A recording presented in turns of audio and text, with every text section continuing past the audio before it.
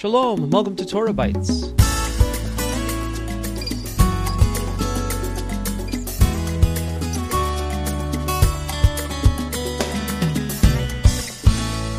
This is Alan Gilman with Torah Bites for the week of January the 13th, 2024, the 3rd of Shevat, 5784. This week's message is entitled Mistaken Covenants, and I'm reading from Shemot, Exodus chapter 6 and verse 5. Moreover, I have heard the groaning of the people of Israel, whom the Egyptians hold as slaves, and I have remembered my covenant. I'm currently immersed in the subject of supersessionism, also called replacement theology or fulfillment theology. Supersessionism is the historic theological belief system that the Israel of the Old Testament has been superseded by the Church of the New Testament.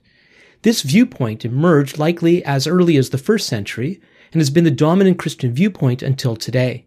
Supersessionism views the church as the new or true Israel, most often appropriating various Old Testament characters and principles when deemed suitable for its purposes.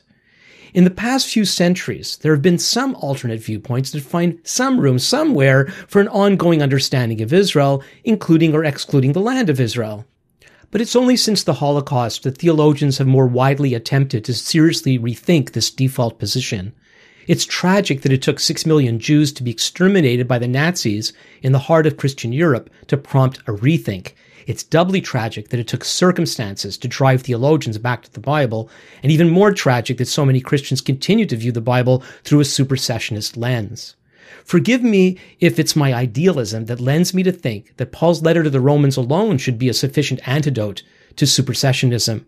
One needs to do some interesting theological gymnastics to explain away what Paul writes in Romans chapter 11 verses 28 and 29. As regards the gospel, they are enemies for your sake, but as regards election, they are beloved for the sake of their forefathers, for the gifts and the calling of God are irrevocable. Whatever antagonistic role some were playing, God's perspective on the Jewish people as a whole is clear that they are beloved, and that which God bestowed upon them through Abraham, Isaac, and Jacob is irrevocable. This is a huge subject, but for now I would like to demonstrate how this week's Parsha helps clarify a confusion that often leads to supersessionism. In these early chapters of the second book of the Torah, we find Israel suffering as slaves in Egypt. God responds to their cries by saying, I have heard the groaning of the people of Israel, whom the Egyptians hold as slaves, and have remembered my covenant. But what covenant? Many Christians assume it's the Old Covenant. The problem with that is what the New Testament would later call the Old Covenant had not yet been established. The covenant referenced here is the one God gave to Abraham, his son Isaac, and his grandson Jacob centuries earlier. God had changed Jacob's name to Israel, the name by which the nation would be called. This covenant unconditionally committed God to Israel's peoplehood, land, and role in God's purposes. Israel's time in Egypt was part of God's plan. The land of Canaan would one day be theirs, but their transition from being a migrant clan to a 2 million strong nation was to happen in the pressure cooker of a foreign land. I wonder how often, especially when their originally favored status collapsed into servitude, that the people thought the covenant of peoplehood and land was nothing but a legend. Fantasy might be the better word. But God had not forgotten. At the right time, he delivered them on the basis of that covenant. The covenant with their forefathers would not be the only covenant God would make with the people of Israel, however. God's rescuing them led to the establishment of a second covenant through Moses at Mount Sinai. The second covenant was conditional upon Israel's adherence. As it turned out, the people of Israel failed to uphold their covenant obligations, resulting in serious negative consequences. Yet the effects of the broken Sinai covenant were not to have the final word in Israel's history. The original unconditional covenant set up what I like to term a dilemma for God. God worked out a way to punish Israel for disobedience under Sinai without undermining the unconditionality of the earlier covenant.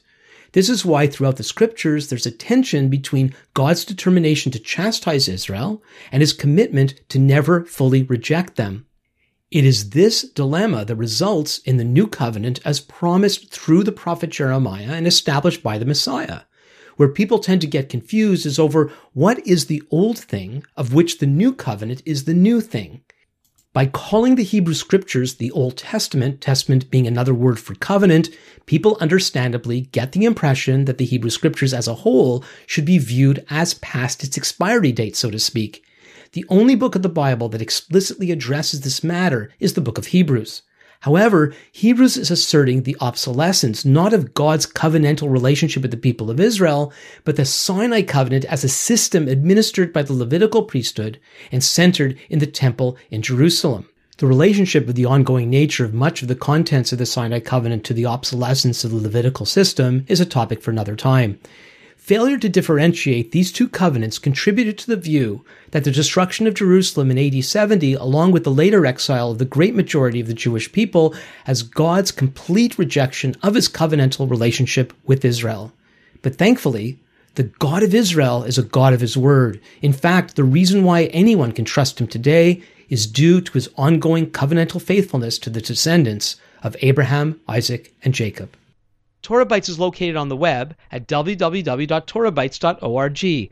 Comments may be sent to info@torahbytes.org. You can follow us on Twitter @TorahBytes. Until next time, this is Alan Gilman for Torah Bytes. Lehitraot.